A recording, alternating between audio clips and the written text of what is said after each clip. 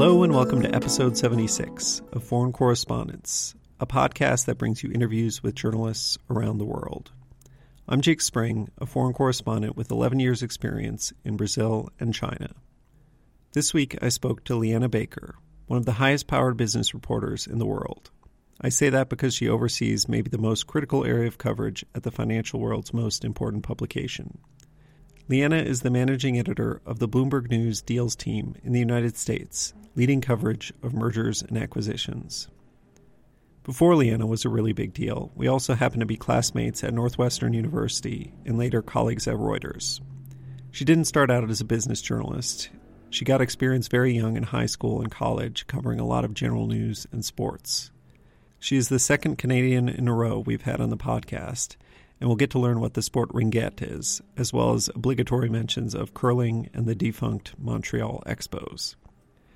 She also reported on video games before going down the mergers and acquisitions rabbit hole. Sports kind of lingers through in the background, and she covered both the 2016 Summer Olympics in Brazil and the 2018 Winter Olympics in South Korea. But more than anything, I was curious about how M&A reporting works, and Liana tells us what she can in a world where everything is about her sources, which obviously she cannot reveal. She'll give us a taste of it, though, for example, by telling us how she broke the biggest deal of her career on the day of her wedding shower. A minor show note, she wants you to know that she misspoke and that deal is actually worth far more than she said. It's really $61 billion and not $39 billion. But, I mean, what's a measly $12 billion in the world of M&A? So now, without further ado, here's my conversation with Liana Baker, managing editor of the Bloomberg News Deals team in the United States.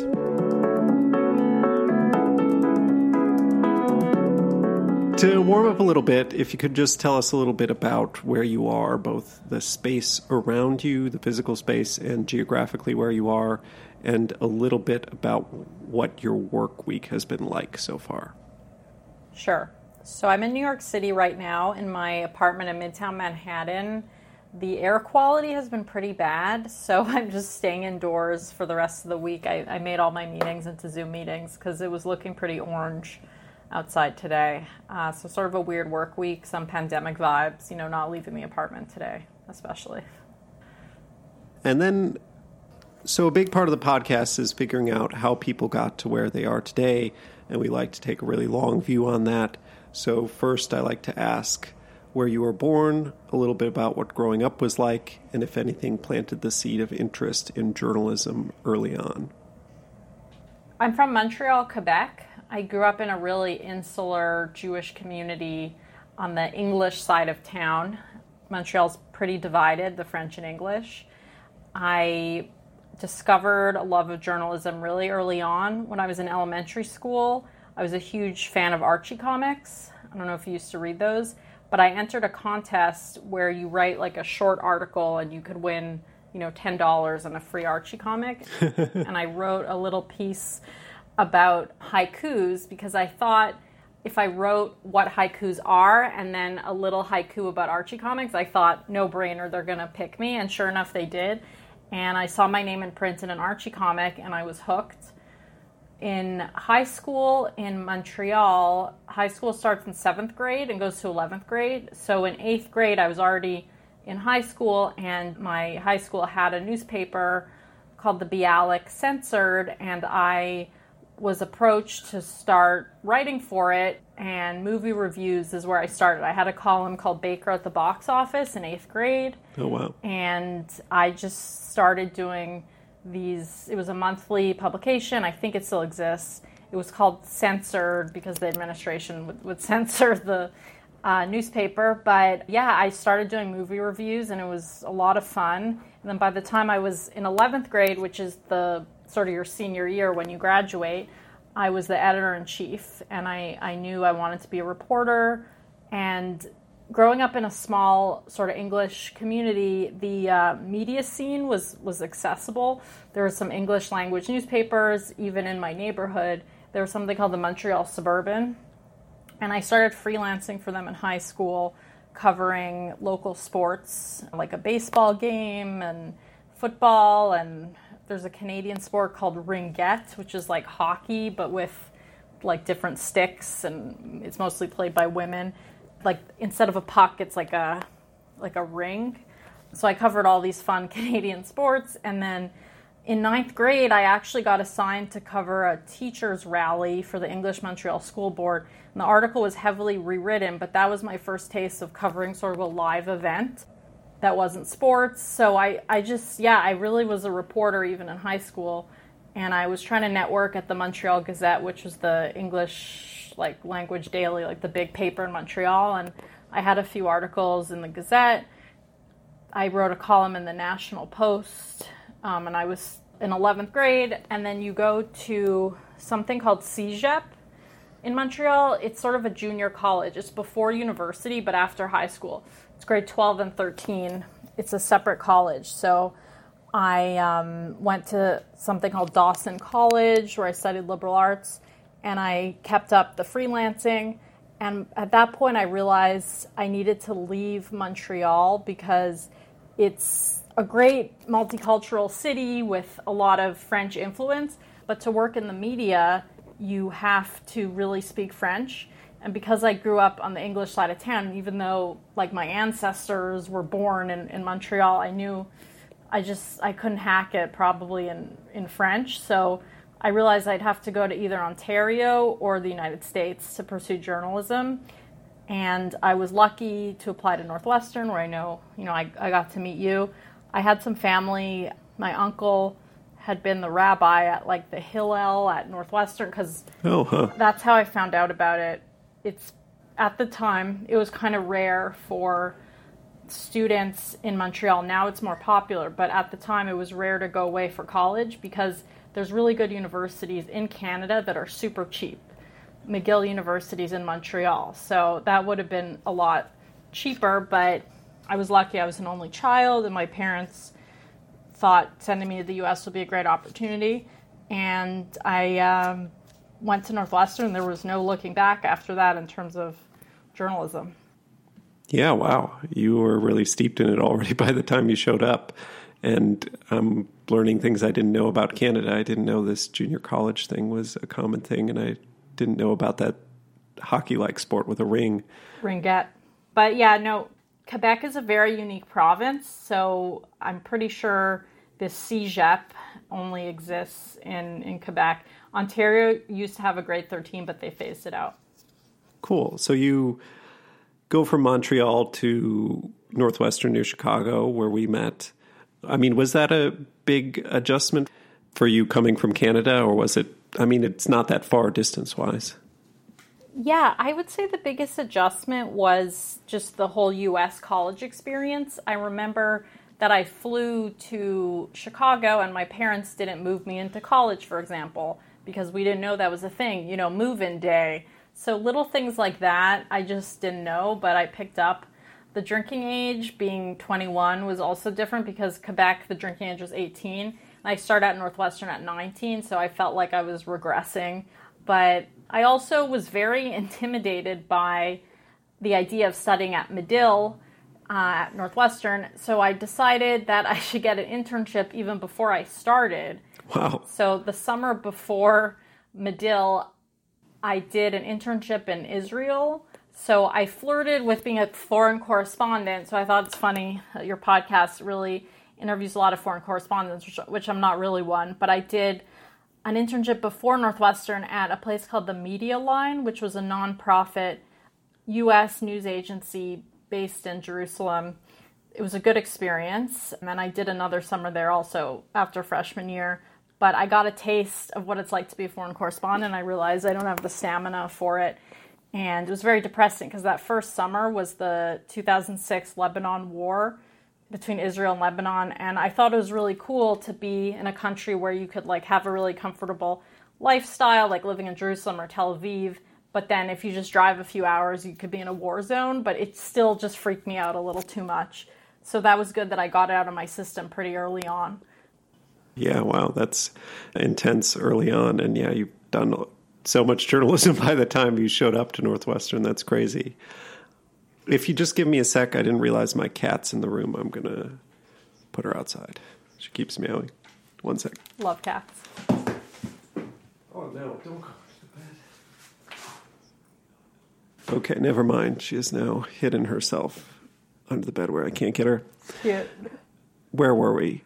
So you arrive at Northwestern, and, at Northwestern you apply to the school you want to get in, so you go straight into Medill, the journalism school. I mean, you've done so much. How did you find the education, coming in with all this experience already? I would say a part of me felt like I peaked too early because I had been doing journalism for a long time, and my goal was really to get a job in journalism. And when I got to Northwestern, I found it was pretty competitive. It was hard to stand out in Medill, and I got involved with the Daily, where I know you work too, and got a lot of journalism experience. But I found being at a U.S. college, it was just overwhelming, everything. So I kind of scaled back a little bit. In terms of journalism, I wanted to be involved at the paper, but I realized being a reporter would be just a huge amount of work. So I became a copy editor and went through the copy editor track at the Daily. And eventually I was the copy desk chief, junior or senior year. So I got to work with the managing editors and the editors-in-chief. And a lot of those reporters went on to amazing things, like Brian Rosenthal, he's won a Pulitzer. Emily Glazer is amazing at the Wall Street Journal. So I was working with all these people, but more in a copy editing capacity. So I wanted to be involved in journalism, but I wasn't able to really go full at it as a reporter for the Daily, for example. I did do some sports reporting. I was the golf reporter freshman year, and I covered tennis, because it was just, those felt easier to me because I had the sports background. But I remember I pitched a story to the campus desk, and I never ended up writing it just because there was so much to do at Northwestern. And I definitely put in the hours though on the copy desk. And some of the golfers that I covered when I was a freshman, they're still competing. One's on the PGA Tour. I was just watching him on TV. He was tied for the lead going into the Memorial tournament over the weekend, and he could have won millions of dollars. This guy, David Lipsky, but he faded. But I think he still made a few $100K from that tournament. Yeah, wow. I mean, I'm interested about this competition you felt because, I wasn't in Medill. I went to the Arts and Sciences College. And, I was always of the opinion that the Medill people were all a bit snooty. I got along great with the people at the Daily Northwestern. But can you just elaborate a little bit on that? Yeah, I just felt it felt competitive, which is actually pretty good training because we'll talk about it later, just the competitive kind of journalism I'm in, M&A reporting, where, you could get beat by seconds by the Wall Street Journal and all your work goes to nothing. So, or you could have, a big scoop and then beat the competition and you're on a huge high. So that fast-paced competition, I maybe learned that at Medill, but I remember it was always a fight to make sure I wasn't burning out and just taking other classes. It just felt like Medill, it was just a lot. I enjoyed the more practical classes. We did a class, so I think it's called junior year, I forget what it's called, but you have a newsroom in a neighborhood in Chicago, and your professor is sort of like the bureau chief, and he's assigning stories, and you're just working a neighborhood beat and talking to real people and interviewing people on the street, and not in really the classroom, or your classroom is a fake newsroom. I think that's a really good model. I hope they're still doing that at Medill, because that I found useful to really put in the reps, because I don't think other journalism schools really do stuff like that. So it was very valuable. And Medill, I really owe them a lot because they had a program called Medill on the Hill. I did it the inaugural quarter, winter quarter, junior year. I went to Washington, D.C. for this new program that used to only be available to grad students. Grad students at Medill would have, semesters in Washington, and they'd get press passes on Capitol Hill. But this was the first time undergrads could do it. And we're only about 10, 11 students. And that program was great because I got to know a professor who recommended me for an internship at Reuters, where I landed after senior year. And she also recommended me for my first real internship that was paid it was at McGraw-Hill, at a trade publication called Platts, covering the energy space. Oh, sure. Yeah, I wanted to be an environmental journalist, which is funny because that's what you do. But I also got that on my system because I did some reporting on the Department of Energy, and I actually went to the Copenhagen climate negotiations, like COP15 or something. Oh, wow. So I dabbled in that, but it also was too depressing. Like being a foreign correspondent in Israel was too depressing. But Medill, like the investment I made in it, not to just give them free PR, but I got a job at Reuters after I graduated where I stayed for 9 years, thanks to like a professor, Ellen Shearer, who she's now retired, but she was the head of the DC program for Medill. So she was just a great mentor, and I do owe that to the school because like how many programs could you really get into the workforce from knowing the professors? Yeah, well, and yeah, I mean, I went to Northwestern and I didn't have that much of a relationship with professors, had somewhat, but, you know, my jobs I all got through people I knew at Northwestern who often knew professors. My first job in China, I think Noman Merchant, who's been on the podcast, put me in touch with a professor who put me in touch with a publisher in China or put me in touch with a journalist for the FT at China who put me in touch with a publisher who got me a job in China, or something crazy like that. So, yeah, it was almost more worth it for that. Small world, yeah. I worked with Noman also at the Daily, so that's great. Yeah, and we worked together at the Daily. I was trying to remember what desk you were on, the copy desk. I was just so in and out, and like I understand about, you know, Medill being all-consuming. That's mostly why I didn't study there. I wanted to study abroad for a year in China. I wanted to study a lot of language. I wanted to do all these things, and it did just seem a little bit too all-consuming. But I know you took Medill classes because I remember you from our business reporting class. Right. And we should talk about that. And we should talk about business reporting more in general. Yes. Like, I went abroad for my junior year, the entire year. I left, the economy was fine. I came back and it was tanking. But it really meant that people cared about business journalism and they cared about what was going on in the economy. And I'm like, oh, I should get into this. And I was really gung-ho about it. And I watched all the movies about finance and, like, you know, took this business reporting class with you and really, like, had this whole spiel if anybody asked me that I wanted to be a business reporter. And this was why. And you had done so many things by this point, and I would say your focus had not been business thus far. I mean, at what point did you kind of get on board with the business reporting thing? It all goes back to Medill.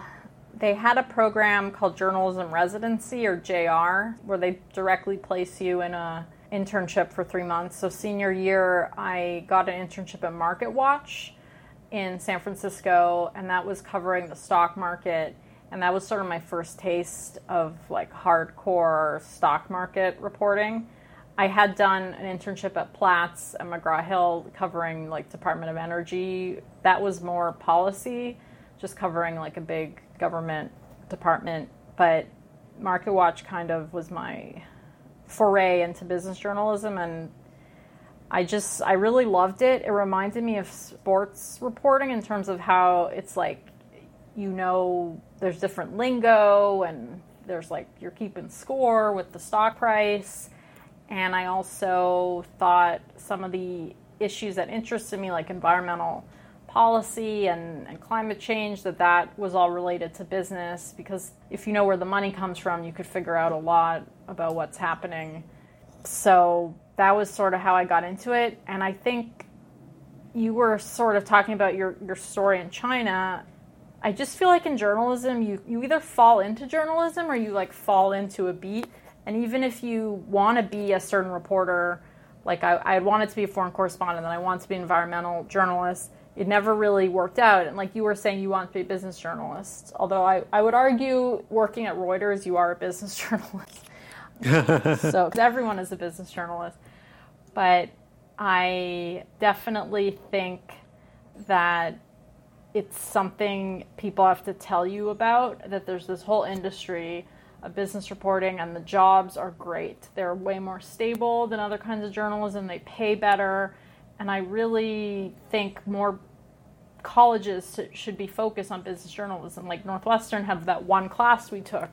There should be a whole track in it. Yeah. Because investigative journalism can relate to business, but just having like a little foot in the door in business, I think could really help students like get into the workforce quickly in really good careers if there's just a little more training in it early on. For sure. And I mean, the business reporting class was probably the only useful out of the 3 journalism classes I took in Medill. Like I took one on like news and new media that was obsolete almost instantly. And like the News 101 was just kind of remedial if you had done anything before. So no, it's horrible. Yeah, horrible. So you did the MarketWatch internship summer before senior year, is that right? It was winter of senior year, and then when I graduated, I started at Reuters. So senior year after graduation, I was already at Reuters. They interviewed me while I was at MarketWatch, which was really lucky because I was just in the right mindset to answer all the questions on the phone. And at the time, the Reuters head of the internship program lived in Chicago. This guy, Greg McCune, he's also since retired, but I was really lucky because I was at Northwestern senior, like basically I'd already I knew I was going to Reuters, but I didn't know what bureau I was going to. And I went to his office in downtown Chicago from Evanston, and I just said, hey, Greg, which office or which bureau will I have the best chance of getting a job? I was really focused on getting a job because I was an international student, and I had to get a job within 12 months or I'd be kicked out of the country back to Canada, which Canada's great, but we talked about earlier, small media market. In Quebec, you have to speak French. I was already writing for some of the papers and I wanted to make it in the US. So he told me that New York would be the best chance of getting a job because they have more demand for reporters there. I thought maybe I wanted to go to DC where I had interned at McGraw-Hill Platts, but he convinced me to go to New York. And that's, again, how I fell into sort of being a business reporter at Reuters. But back to the business reporting class we took. The one takeaway from that class, which was, it's funny how it worked out, we were assigned a book about the AOL-Time Warner merger, one of the most disastrous mergers in history. I don't know if you remember reading that book, but Now that I cover mergers and acquisitions, that was a good read because it like taught me about deal making, and which is what I cover today. So it all kind of ties back together. Yeah. No, I remember that's one of the parts of the class I remember.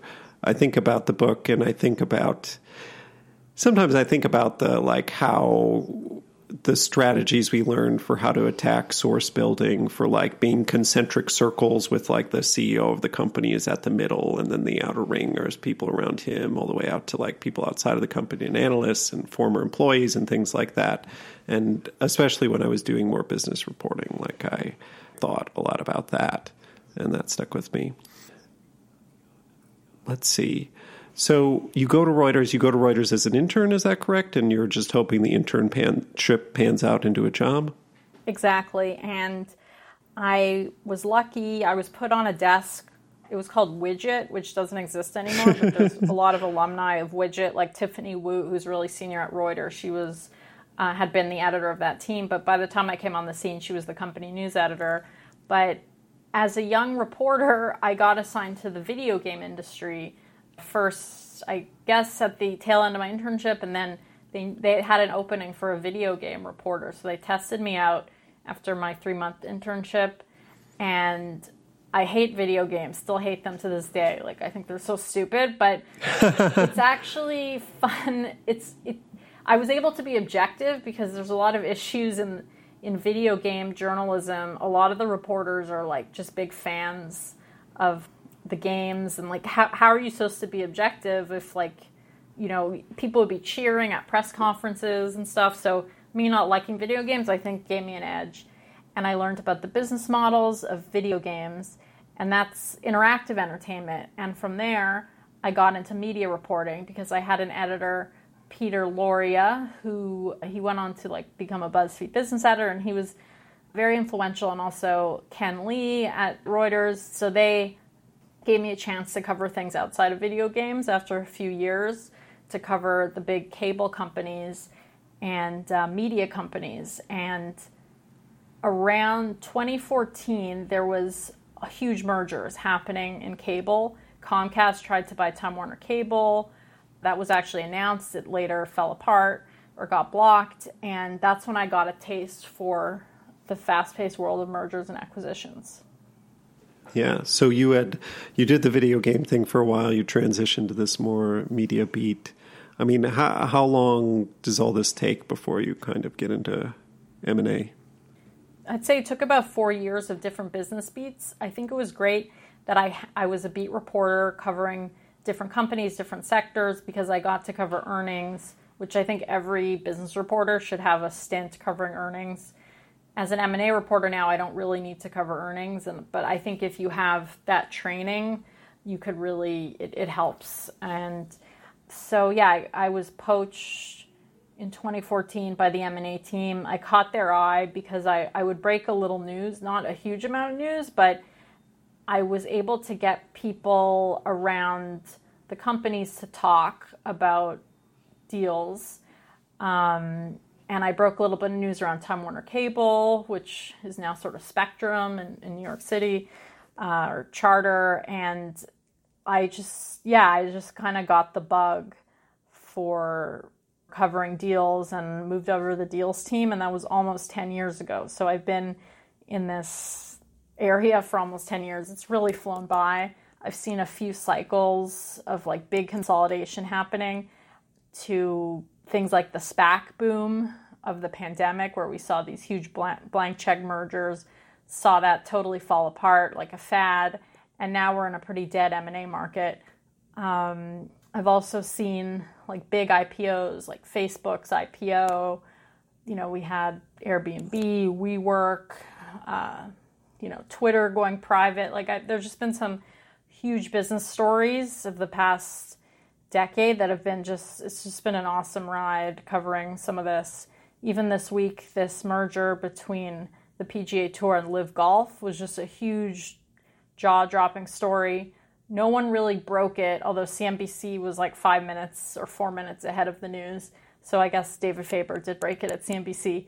But it's just fun when there's a big deal that transcends business reporting, becomes like a major story or a mainstream story. And those are always the most fun ones to be a part of, because regular people care. Like my parents understand what I'm covering for once. So, but they don't come along that often.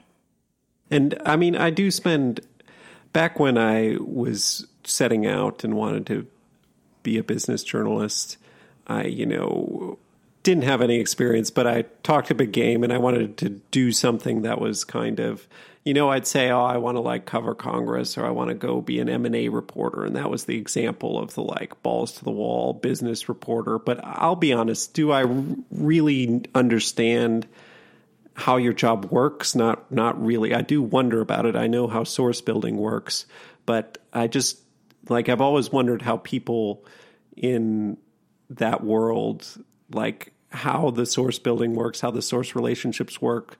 I would venture a guess that it's something that requires a lot of upfront investment in making sources, but then once you've been doing it as long as you have people come to you with things. But I don't know. I don't want you to give up all your secrets, but I am just very curious how it all works. You mentioned source building, and that is really the foundation of any M&A reporting or any good business reporting. It's all about your network, who you know, who will talk to you in confidence, who trusts you. And that's why I really do encourage people to think about M&A reporting or business reporting, even if they're covering totally other things. Because if you could make sources in Congress or make sources with the management of a sports team, you could probably make sources with the M&A advisors and the people that show up around deals. So it really doesn't take a huge amount of knowledge about even how these companies work or what they do. It's just about getting people to trust you quickly with information that could be market moving. And it really is thrilling when you publish a story a few days ahead of a big merger that gets announced, and There's also highs and lows, though, because if you're wrong with a story, or even if you were right at the time, we see this a lot in M&A where a leak could kill a deal. Like, there's a reason why this Live Golf PGA Tour merger, none of the players knew about it, or it didn't leak until 5 minutes before, because the principals knew to keep it quiet because it was so explosive. If it got out, it would probably kill it. So we see that a lot with public company deals, and it's kept to a small circle. But once it leaks, a stock price could move down, especially the acquirer stock price. It could move down. A few years ago, we reported on PayPal pursuing a acquisition of Pinterest, the social networking site, and we reported it first, and then all the other news outlets followed, the Wall Street Journal, New York Times. But a few weeks later, or I think it was just a few days later, basically PayPal's stock had tanked as soon as the story came out. So a few days later, they put out a statement saying they're not in talks with Pinterest. Doesn't mean all the stories that came out were wrong. It just means at the time the stories were right, but now the talks are off. So that's something we see a lot, and it could be frustrating for reporters in my world when you put out a story and then, the talks die, because to an outsider or to an investor, it might look like your story was wrong when really it was right. But deals are really tough to get to the finish line. And will people complain to you, or how would that manifest itself? People will complain either to, so at Bloomberg, and I'm sure at Reuters, you have different, customers, so they have a voice, and they could reach out to you or to your manager. We also see just with Twitter and social media, people could write bad things about you, because if you lose money on a story, let's say you invested in a deal and it fell apart, it's not a reporter's fault that it fell apart, it just did. And we were providing news to the market that hadn't been known, which is of value, but people could take it out on you. So that's something I've seen, and it's hard for some reporters to deal with, but you really have to have thick skin and just block all that out. Gotcha, yeah. And I'm curious, why would anybody in this deal world, if news getting out could threaten deal, why would they possibly talk to reporters? It's a great question, and I try not to think about it too much, because you never want to ask a source, why are you telling me this? There could be a whole host of reasons, but at the end of the day, everyone has different motivations, and sometimes it makes sense for the media to be involved in a deal narrative. Let's say you're in a hostile deal situation where you have a company. I'm trying to think of something that would be people would know about that was public. Elon Musk, when he tried to buy Twitter didn't really want to sell to him right away, but he gave a knockout price that they couldn't say no. But in something like that, where you might not have a buyer and a seller seeing eye to eye, there's a way that the media kind of gets used as part of the deal. So occasionally that could happen. I don't want to give specifics, but there is a role for M&A reporters to play when you have a hostile situation, or there's something that has to get out in the market, so there's pressure on a company to do something. So people could be motivated to get stuff out for those reasons. They might also be just proud of a transaction they're on, or that they lost out on something. There's a lot of bankers that pitch deals and just lose out, unfortunately. When you see a deal announced, there's usually just one or two bankers on each side, but there was probably a dozen bankers that pitched those companies, and they didn't get chosen. So there is kind of a rumor mill going on of information, and yeah, it's kind of a mix of all the above, but we don't really know why a good source would leak something, but I would say a lot of it's relationships, and this is in any beat. You want to have the best relationships with sources and just always be expanding your network, and then hopefully they'll think of you when they have a story. But they could also have a close relationship with your competitors And it could be painful because you think you have someone in your pocket, but really they give a story to your, crosstown rival. And your boss is asking you, why didn't we break that story? So it's like very transactional, but you really do have to invest in relationships. You mentioned investing up front. It's important to meet people in person and get them to trust you to even have a chance to break stories. Sure, yeah. And I mean, I'm curious how it compares to, I guess, the image of a lot of this stuff. Like, a lot of people might think, a lot of finance movies were made in the 80s, and it's a very different time now. Like, I mean, are these a lot of blowhards? Do you have to go to a lot of, like, fancy restaurants and shit like that? Or how does this actually, what are these sources actually like? Everyone's different, and I will say I don't drink, so that's something. When I was a younger reporter, I have a cocktail, but for different reasons I don't drink, and I don't think it's held me back, but I think other different reporters have different strategies. But like, one way you would think, sources would talk to you if you just, liquor them up a little bit, but that's not the case with me. But I'd say, yeah, I'm networking a lot, but the sources have different personalities, and you never know where information could come from, and it's impossible to chase leaks. So even stories written by journalists I follow closely, who I compete with, there's no way of knowing who really spoke to them. Like, you might think but no one will ever admit to being a leaker. So, you're never supposed to reveal your sources. Everything is super confidential, because if you reveal your sources, like, no one will ever talk to you again. So I don't want to reveal too much about the personalities of people, but it's all about finding common ground and finding people that you like, that you're going to call every week for 5 years. And they might not tell you something for 4 years, but then on the 400th call, they tell you some things.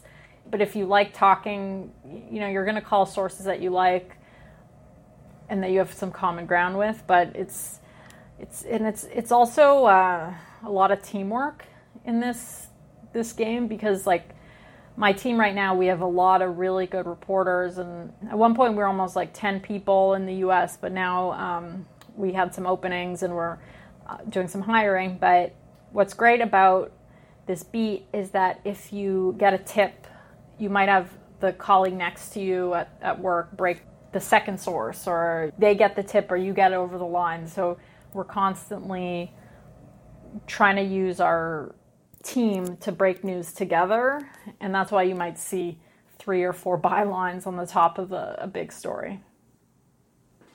I guess the last question I'll ask about that is, I'm just curious if you felt you had kind of a natural affinity for that, or if it took you a long time to figure out source building, or if it was a gradual process. I had no idea what I was doing when I started at Reuters as an M&A reporter. I'm at Bloomberg for the past 4 years, but when I started at Reuters, I had good mentors, but I really thought that sources would call me up when they had a story. And like, I had a little, it took me a while to get up to speed, but maybe it just probably took me a month or two until I figured out you got to be dialing for dollars and just like working the phones. And the most nerve-wracking thing is when you meet a source in person for the first time, the first call to them, like to convert your meeting in person to a phone relationship where you're going to get information, that's like a big deal. And I think it's still to this day, it's not easy to always, convert that.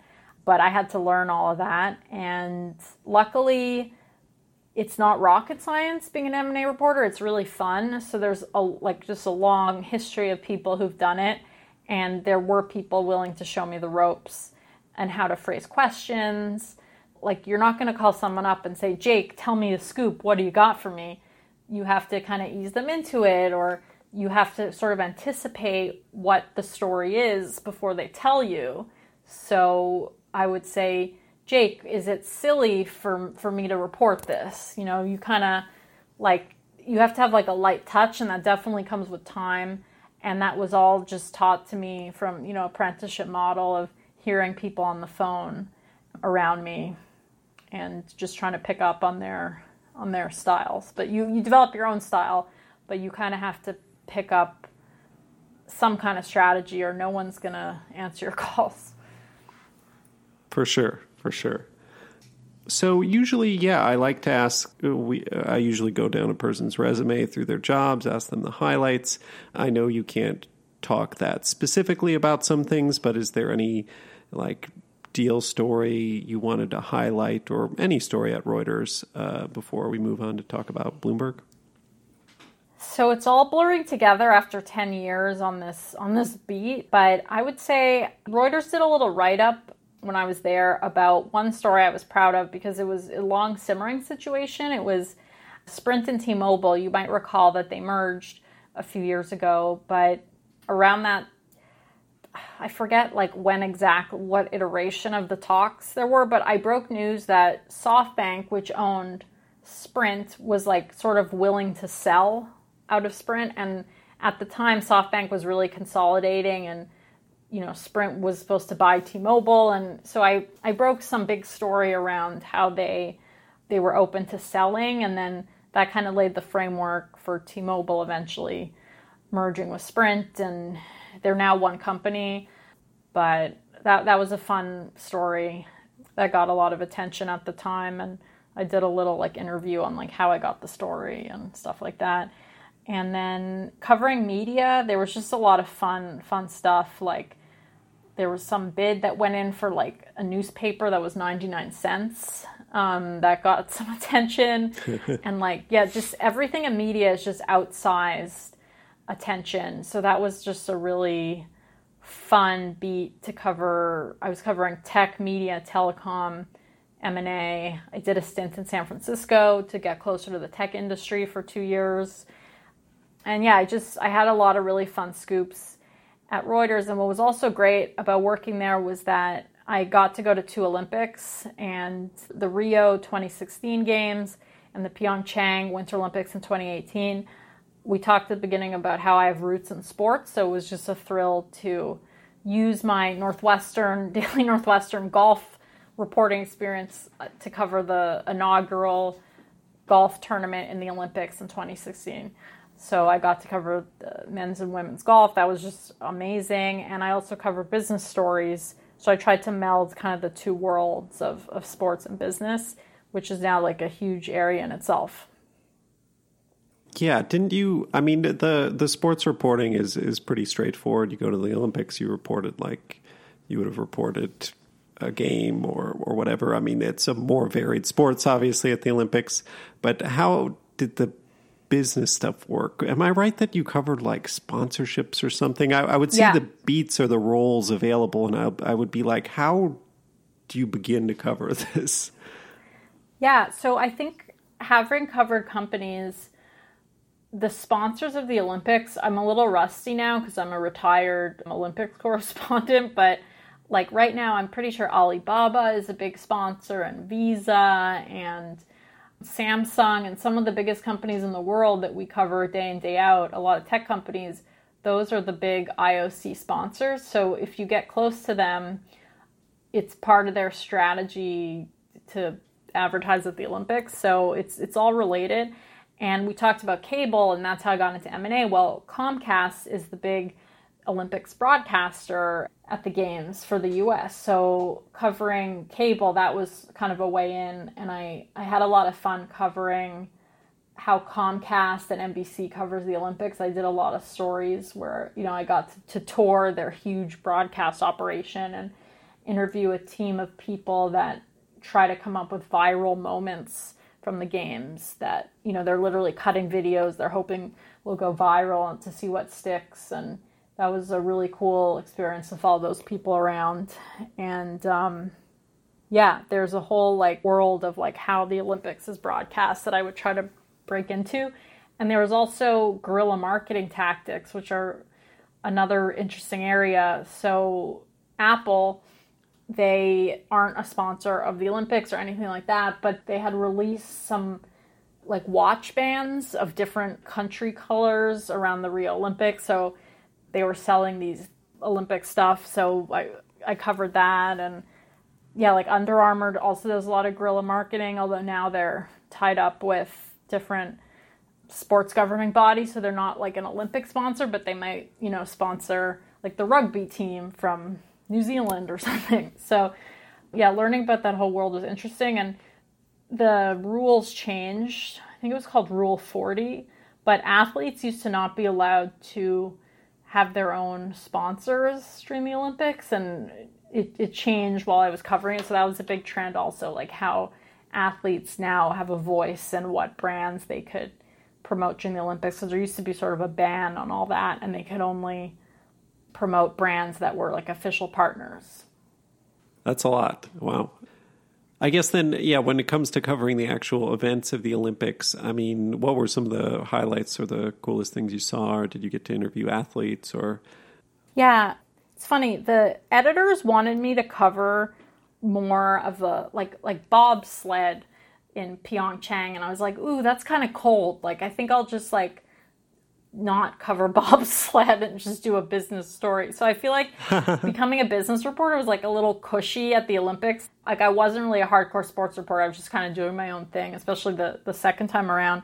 But you get a press pass at the Olympics, and you could go into almost any venue if it's like a large scale venue. So I saw Usain Bolt, sweep the 3 events, gold medal events in Rio. And then in Pyeongchang, I saw a ton of hockey, which was great as a Canadian to watch some of that, although Canada I don't think did that great.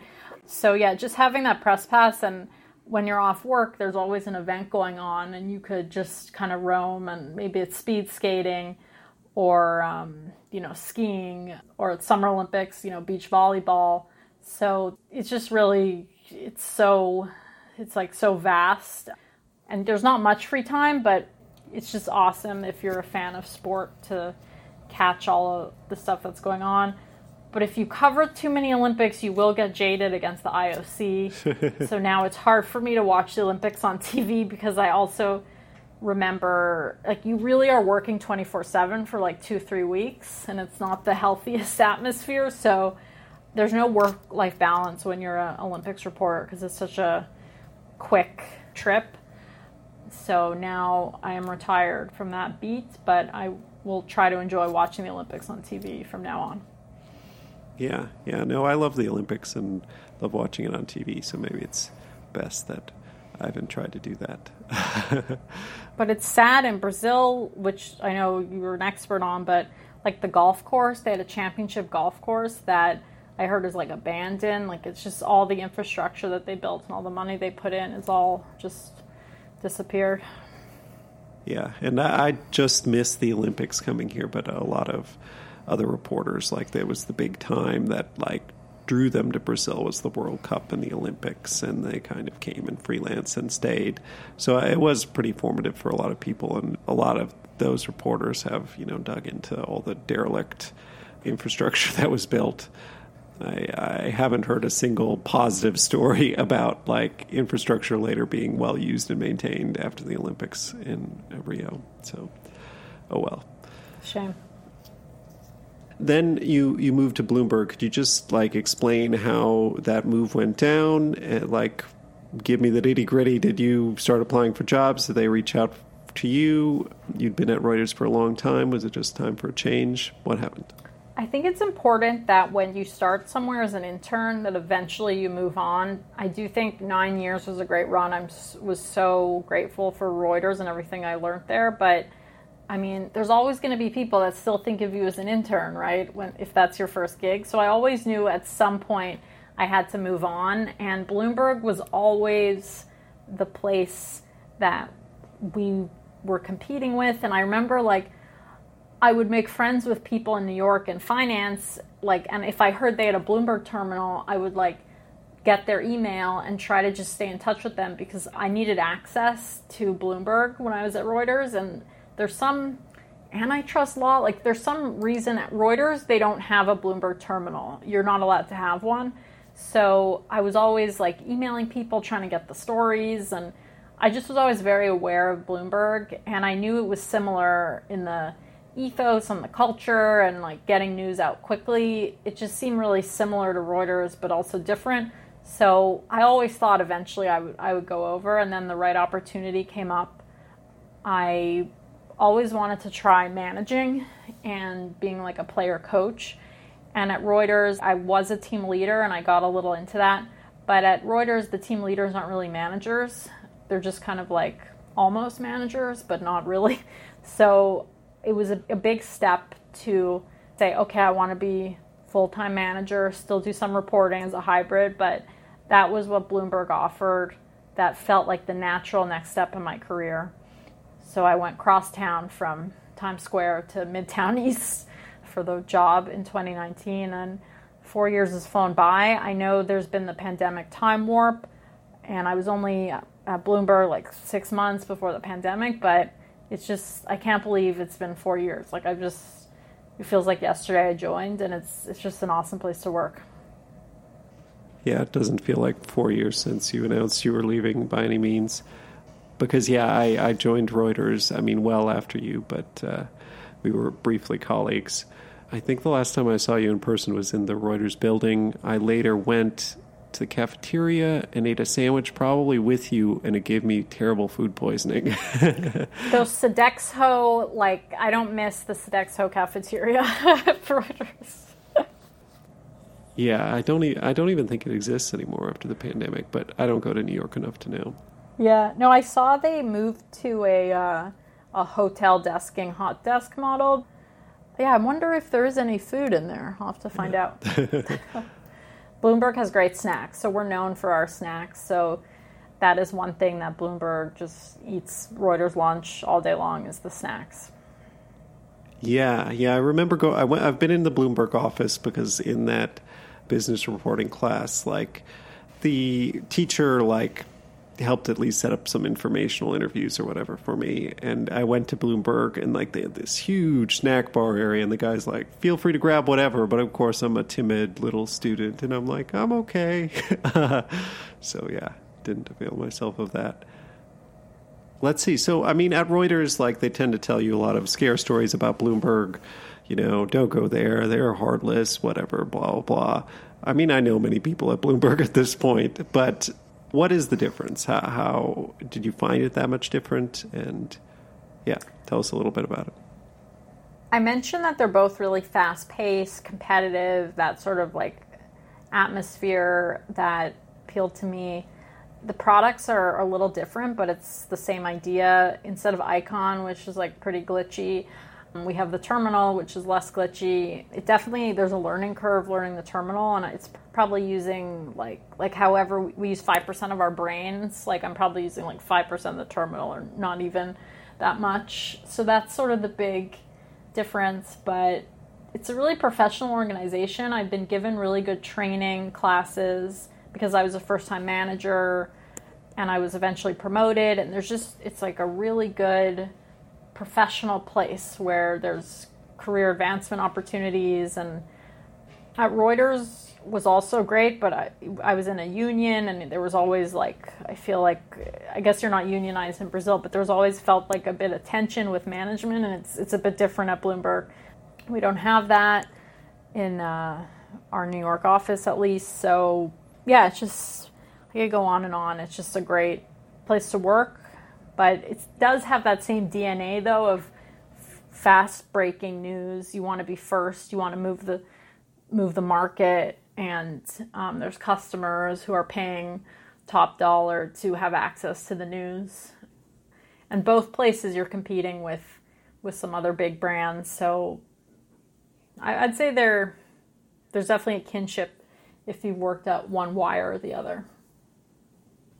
So next up is the section about stories. So first, I like to ask the question that's more of a downer about a story that got away. So a story that you wanted to do but couldn't do for whatever reason. You couldn't get the right people to talk to you. You couldn't convince an editor it was a story, whatever, a trip went wrong. Does anything come to mind for that one? So there's too many to count because I'm really on a competitive beat where you could be minutes away from losing out on a story. But story that stands out was I was at the Code conference, which is Kara Swisher's tech conference when I moved to California. And I was standing around with a PR person, and some VC guy walks by and he says that Microsoft is going to buy LinkedIn. He just like tells us this. And I'm like, we're kind of like, who is this crazy guy telling us that Microsoft's going to buy LinkedIn? And I didn't take it seriously. But sure enough, a few days later, Microsoft bought LinkedIn in a $22 billion deal, like their biggest deal ever at the time. And I had made one call to a banker after I heard this tip. I just said, hey, someone was telling me Microsoft's going to buy LinkedIn, but I don't know how seriously to take it. But looking back, I mean, I should have just canceled the rest of my trip and just worked that story, right, until I broke it. So that one is like the one that got away. That would have been a huge, huge scoop. And that's a bummer. But sadly, there's so many stories like that. A good friend of mine, Lauren Hirsch, who's at DealBook, she'd be another great guest for your podcast. She had kind of picked up some rumblings about Amazon buying Whole Foods when we worked at Reuters together. So for her, that's the one that got away. But in the deals world, you can't break every deal. You could try, but there are always going to be a few blockbusters that get away. And you just have to be positive and move on, even if you get scooped. And there's always a deal around the corner. Yeah, wow. Do you, just out of curiosity, I mean, do you ever feel burnt out about it? I mean, you've been doing this a long time. I'm sure there have been periods of burnout, but it takes a lot of stamina, this beat. And yeah, I've been lucky to have really supportive managers. My boss, Aaron Kirschfeld in London right now is great. And I worked for someone at Bloomberg, Lizzie Fournier, and at Reuters, Greg Rumaloidis. And I am a player coach now, but it's helpful to have player coaches as your managers because they understand what it's like to be a reporter and to be burning out and how to prevent that. So if you've done it yourself, you can look for the signs. So that's why I think M&A, a lot of the editors that move up, they've done the job, and that's a key thing. Okay, cool. And then next is the story behind the story. So if you could pick one story you've done in your career, could be from any time, that you're proud of, and just tell us how it all went down, how you came up with it, how you got the source to tell you the info, or whatever is the story behind the story. Last summer, it was late May 2022, and I was at my bridal shower that was at my apartment that my now mother-in-law helped me organize, but it was a small, tasteful bridal shower on our roof here in Manhattan. And as it was wrapping up, people were leaving, I got a call from a source, won't say who it is. All they said was, hey, the biggest deal ever in tech is happening. That's all they said. And I'm like, ugh. And like covering this beat for so long, you hear tips like that, like the biggest deal ever, and you're like, okay. So I ping my team and I'm like, guys, I hear the biggest deal in tech is happening. And it's like, what do we even do with that info? But I somehow basically my mother-in-law helped clean up, and I just came back to my bedroom here downstairs because we're on the roof, and everyone was gone, and I just kind of locked myself in the bedroom and just started calling. Longtime M&A reporters will get this feeling sometimes where you're just making calls automatically, sort of you're kind of in the zone. You don't even know what you're doing. You're just thinking, okay, I'll call this person, I'll call that person. You're kind of, your machine instinct kicks in. And that's what happened. I just was in the zone and just calling around, and I just somehow found people that knew what this was and gave me enough hints that I figured it out. I got really lucky because sometimes these tips don't turn into anything. And I partnered with Ed Hammond, who's a star M&A reporter, long-time Bloombergian. And he partnered with me on the story, and we got an editor, Matt Monks, who's my deputy, to publish it. And it turned out the deal was Broadcom buying VMware, which, by the way, the deal hasn't closed. It was a $39 billion deal. It wasn't the biggest tech deal of all time, so the tip was actually a little wrong. But in this person's mind, it was the biggest deal of all time. It was close. But we broke it. We're still waiting to see what happens with regulators. I'm kind of rooting for it to be approved because it would be nice to have that in my cap and tell people that, hey, if you leak to Liana Baker and Bloomberg, the deal will get done, even if it's a mega deal, $39 billion. So that one, it was just the cherry on top to my wedding season, and I got to go on Bloomberg radio and TV and like tell little tidbits from this. And the deal, it took a few days to get announced, but eventually, yeah, it got to the finish line, and it was just really fulfilling because Broadcom had been a company that had been on my radar for so many years. It used to actually be called Avago, and Hock Tan, sort of an entrepreneur type, turned this company Avago into Broadcom. Avago actually bought Broadcom early on when I was on the M&A beat, and it just kept like consolidating bigger and bigger, and then it swallowed up, it was planning to swallow up VMware, which is a big name in tech. But yeah, that was that story.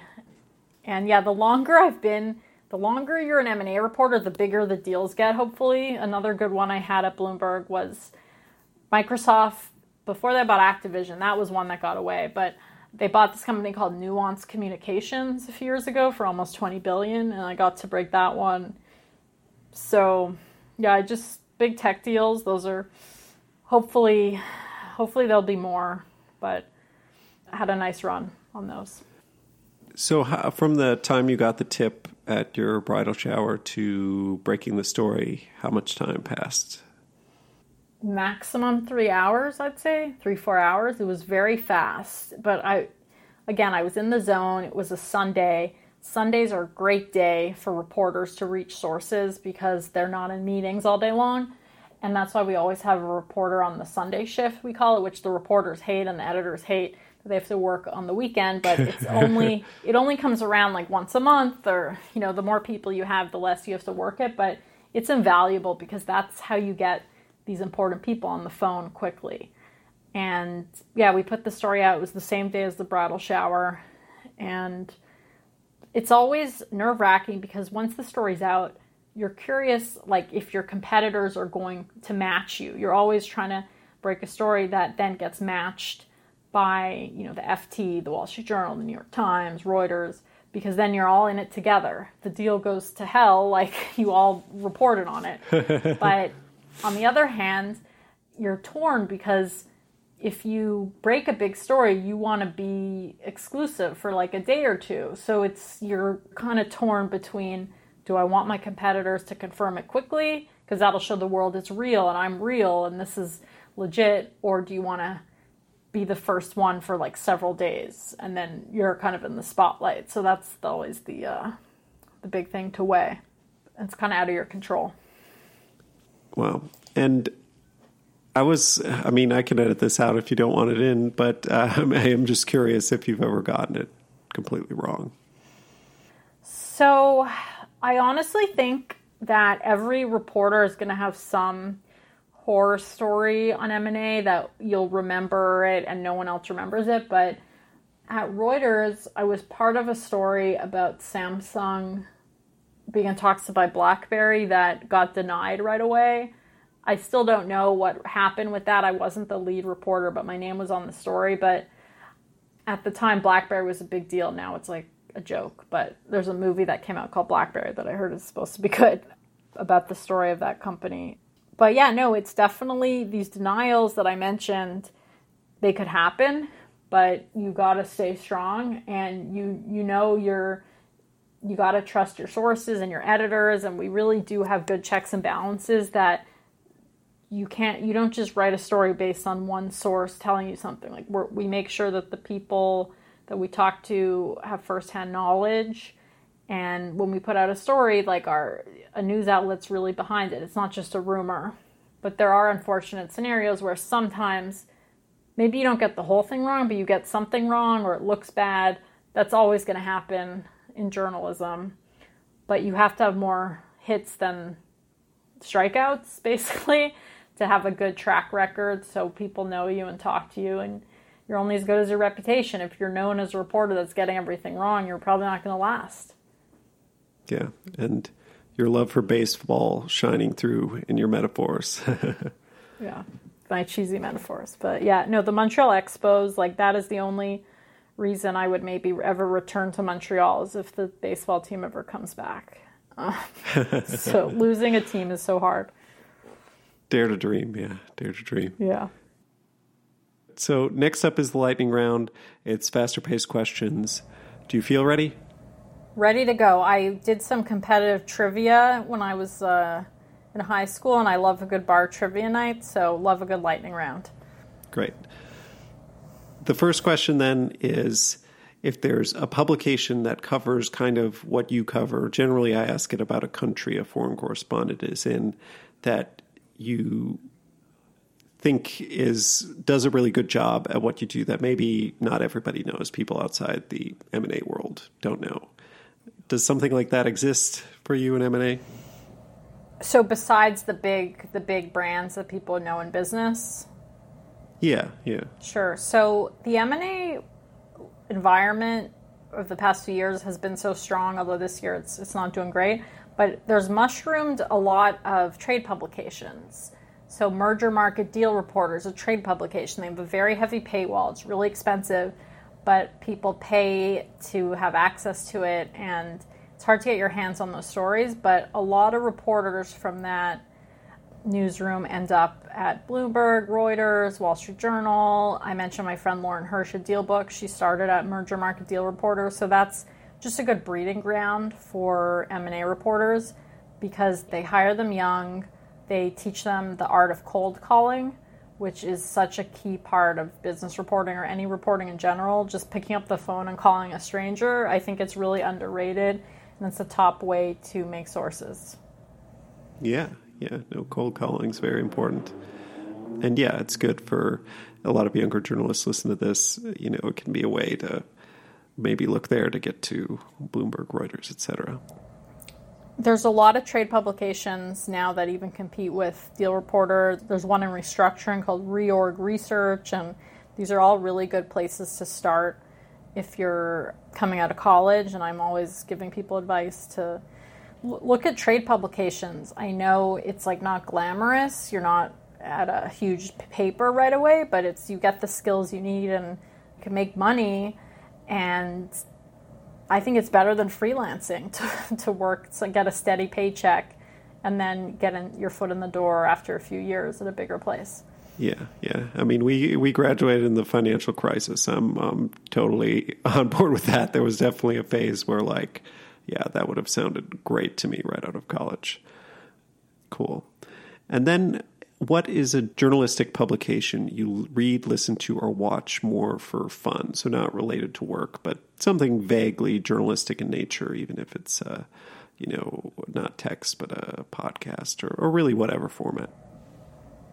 So my husband got me into Barstool Sports a few years ago, and I'm so deep into it, and I know they're controversial, and it's now owned by a gambling company, and Portnoy is always in the news, but I freaking love their podcasts. They just have such good podcasts, recapping shows that I watch, or they have one called Chicks at the Office, and I just can't get enough of these podcasts, and they are not really journalists. They're sort of media personalities, but it's, they're interviewing people occasionally, and I love a lot of the content that Barstool puts out.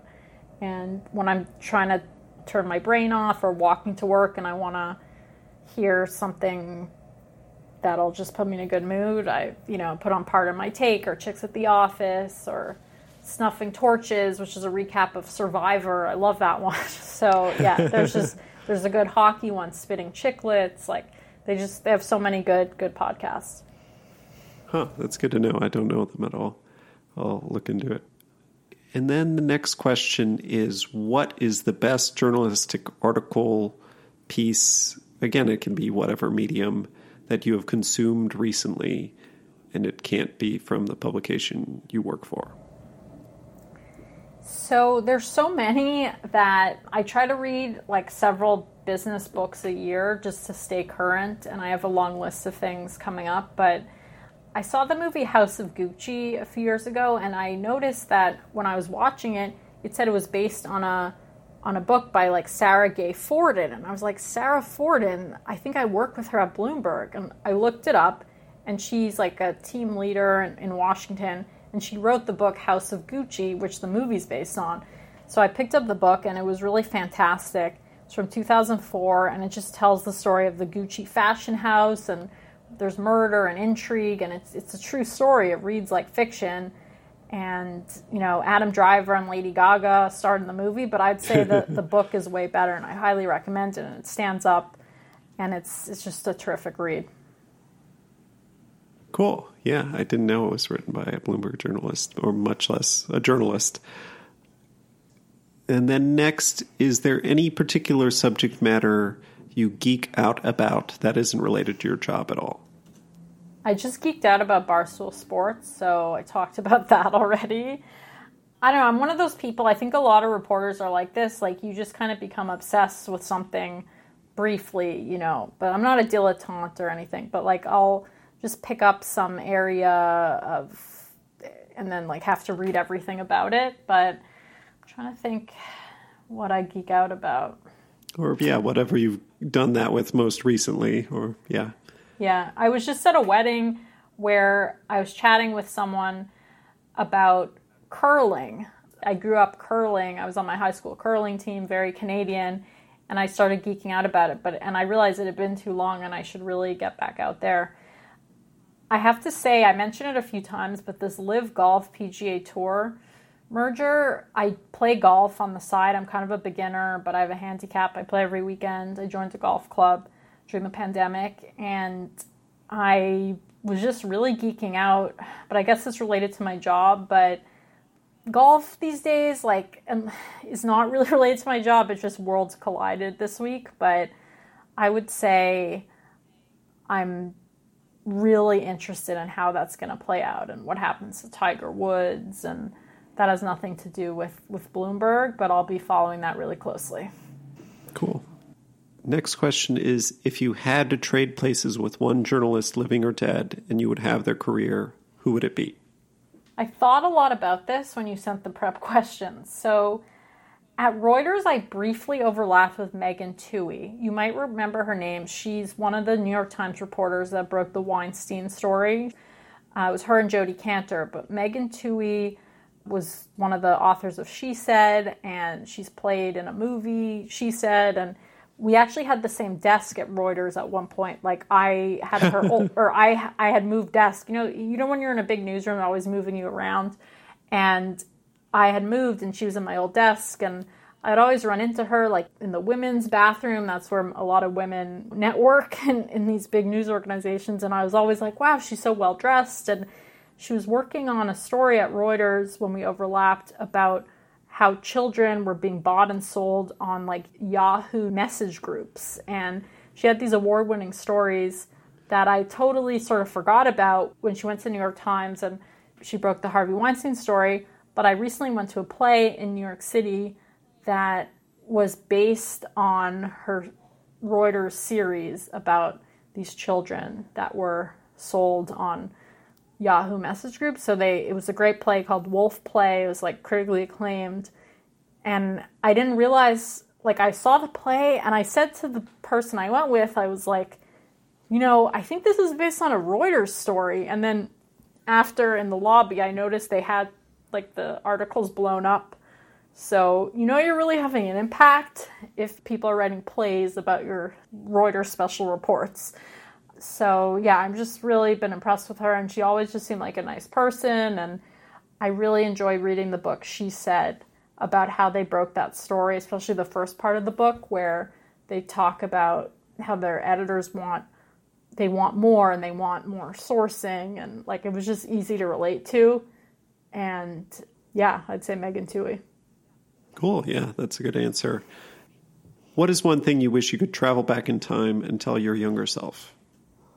I would say, since we were reminiscing about being at Northwestern together, I would say I would go back and just tell myself to chill out a little bit and maybe like party a bit more, because like my husband went to a different college and he just had such a typical college experience where he was like having fun and like drinking or, hanging out at the frats. And when I think back to Northwestern, I just remember being stressed out the whole time about needing to find an internship, to find a job, to stay in the country because I was Canadian, trying to make it in the States. So I would just go back and try to like just have more fun in college would have been great. Although maybe I wouldn't get where I am today, but that is something I think about, and I do alumni interviews for Northwestern, and they sometimes ask me, the high school prospective students, like what I would have done differently, and I do say I wish I just had a little more fun in college.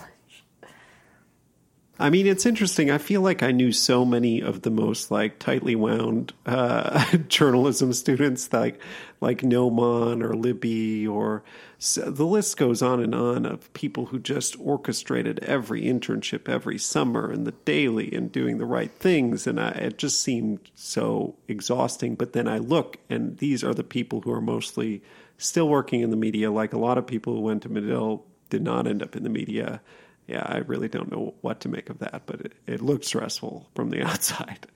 Yeah, well, did you have a more typical college experience? I mean, I feel like you were trying to just get into those Medill classes, so you were probably making yourself crazy. Yeah, I mean, at times, but I would say the fact that I wasn't in Medill, only took 3 classes, the fact that I took a year and went abroad, I had more typical experience to the point where, yeah, it was almost hard to make the credits to add up for me to graduate on time. But, yeah, I did worry that I would see Noman or Danny Yadrin or these people doing this, and I would be just like, I am so off this track. I feel like I had to get on this track 3 years ago. So I didn't even really try doing the whole internship circuit at newsrooms, at newspapers and stuff like that. Yeah. Well, it all worked out. But yeah, there was definitely that pervasive, that you had to get on the track. So I would definitely go back and just say to younger Liana and younger Jake, just enjoy the process and it'll be fine. Yeah. What is one thing that most people don't know about you? Well, now it's out there. I kind of spoke about it. I'm sort of a sports nut. I don't love every single sport, but I try to follow almost everything. And also just trying to play as many sports as I can. I'm a very non-athletic athlete. That's what I like to call myself. And I will try to do it all. Golf, tennis, skiing. I was really trying to get back into skating. I'd love to be one of those older women that takes up hockey. I'm not an older woman yet, but I'd love to be in the next 10 years, start playing hockey in a women's league or something. So yeah, I'm just love sports, even if I'm not good at them. This one is hit or miss. Feel free to answer or not. What is your most embarrassing journalism-related story? So I mentioned earlier that I was a video game beat reporter, and I was kind of covering the birth of esports. Now it's a known thing. People love watching other people play sports and streaming, and Amazon bought Twitch and all that. But I was there kind of at the beginning, 2010, 2011, and I filmed this video with Reuters where I interviewed a professional gaming coach, and there was some really high profile gamer in the video, and I don't really have great video chops or video experience, although Bloomberg TV has tried to help me get out there more. But there's some video, I can't find it online, but I'm just so awkward in this video asking this coach questions, and I don't know if I bombed it or I was giving him looks like I didn't want to be there, but this video kind of went viral kind of at the time, where it would just get a lot of comments. Oh no. Not viral, but let's say Reuters YouTube videos were getting maybe a few hundred hits or 1,000 hits. This one got 20,000 because there was a big gamer involved. But I mentioned I don't like video games. Clearly didn't care for competitive games, even though I love sports. So that whole thing was embarrassing, and I wish I could get the tape and I think it was erased from the internet already by Reuters, but yeah, I wish that didn't exist. Yeah, as a text reporter, especially early on, I'm grateful that I didn't there's no film recording of many of the interviews I've done, especially early on. Exactly. This next question is more of a pinch me, I can't believe this is my life moment. So it could be the coolest situation or the most surreal or the weirdest, or something that you're I can't believe this is my job, or I can't believe my job has put me in this situation. Covering media and also video games, I've had funny experiences where like a big star will come out with a video game and you get to interview them. So one time I had a sit-down interview with Shaun White, the Olympian snowboarder, because he came out with a skateboard game, and we took a photo where we're like hair twins, kind of, because he had like curly hair and I have curly hair, but he has red hair. So that was surreal, but that was a great photo. And I rarely would take a photo with like someone I interview, but I was like, come on, this is Shaun White. And I was just doing this for fun. And that was great. I wrote a story on that. Although there was a correction on the story because his nickname is like the Flying Red Tomato, but we said in the story his nickname was the Red Tomato, so that was an embarrassing moment, but it was fine. And then one other time, I used to cover the media upfronts in New York City, which are these big like advertising showcases that the media companies put on for advertisers, and they invite the press. And there was this fancy lunch, and Conan O'Brien was there, and I somehow was like chatting with Conan O'Brien, and I'm not even a huge Conan O'Brien fan, but I was covering the cable industry, and he had just gone to cable. Now he's off the air, off cable. But it was a big moment at the time when he went from NBC to TBS or whatnot. So I asked him what he thinks of the dual revenue stream of cable, because cable has advertising dollars, and also they get dollars per household from the pay TV providers. So that is like possibly the nerdiest question he's probably ever asked. What do you think? But he he went to Harvard, like he knows all about the dual revenue stream. So, but that's just funny. But sometimes I can't get out of my head, like this business reporter persona I have, I just can't escape it. Cool. And then we're on to the last two questions. First is, what is your favorite film, book, TV, or other media property that involves journalists, and why? I've been struggling with this one because, as you know, as a reporter, for some reason, a lot of the stuff out there in the media world were just portrayed negatively, or people are sleeping with their sources, or things are just wrong and it would never work that way. So I always had trouble suspending belief when watching any TV show or movie when something doesn't appear real, but especially with journalism, it's really hard to really like something because everything is just seems so fake when it's a show. But there's a few things that I think have been really accurate. So the book Bad Blood about Theranos by John Carreyrou, that's a great book, highly recommend it. But there's a TV show, The Dropout, on Hulu, where the reporter is a character in the show, and I really thought they nailed it, how he is struggling to get the story out, and his editor keeps being like, you need more, like you don't have the source, and he's saying, I'm going to go meet this guy, and don't worry, he's going to come through, and then the sources go dark for a while, like the whistleblowers on Theranos go dark, and there's some great scenes with the lawyers for Theranos and how they're trying to kill the story, and I really think that accurately portrayed how hard it is to get out anything negative about any company when you're trying to bring something to light that they don't want out there. So that, great show, good soundtrack, and great portrayal of a journalist. And his wife actually works at Bloomberg, too, in real life. Okay, well, yeah, no, now that I think about it, I think my wife did mention that to me, that she had watched it and that there was a journalist character in it. So maybe I will have to check it out. It's like a side plot of it, but that's the thing. There's, like, what's your favorite thing where journalists are portrayed? Like, do you really think it's realistic? Like, you kind of have to find little pockets where it might be accurate. Yeah, it's hard to find. Let's see. And then the last question is, qualifications aside, you know, if you could do absolutely anything but you couldn't be a journalist, what job would you do?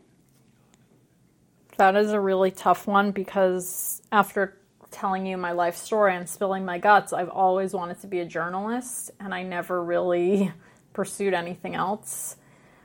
But I'd probably do something like adjacent to journalism. I don't want to do PR ever, but like my friends always said I would have been a good speechwriter, for example, but I don't really know if I have the skills for that.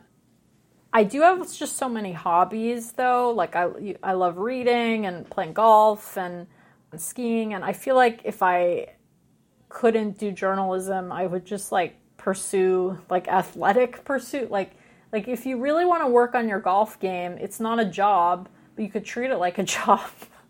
So I just feel like I think if I couldn't be a journalist, I almost wouldn't want to have any job. And I would just try to like live a life of leisure. That sounds pretty nice, but trying to work on different, bettering myself and just getting my handicap down from 37.7 to something more normal.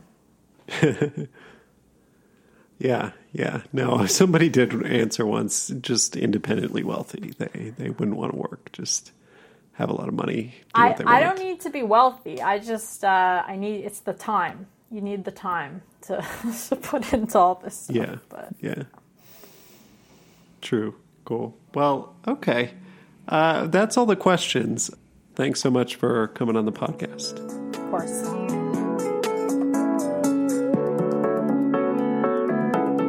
That's our show. Thanks for listening to my conversation with Liana Baker, managing editor of the Deal Team for Bloomberg News in the United States. I'll post links to some of the things Liana talked about in the podcast description and on our show page, foreignpod.podbean.com. If you like this episode of Foreign Correspondence, please subscribe to the show in Apple Podcasts, Stitcher, Spotify, YouTube, or wherever you get your podcasts, and give it a rating. Beyond that, it would be a huge help if you also write out a review saying what you think about the show. It helps get the podcast more attention. Follow or tweet at me on Twitter or whatever it's called these days at @foreignpod. On Facebook, our page is facebook.com/foreignpod. Above all, if you know someone who might like the podcast, please recommend it to them. The show is produced and edited by me. Our music is a track called Love Chances by Mackay Beats. There's more information on that in the podcast description and on our show page. Please look for the next episode in September. Until then, I'm Jake Spring, and this is Foreign Correspondence.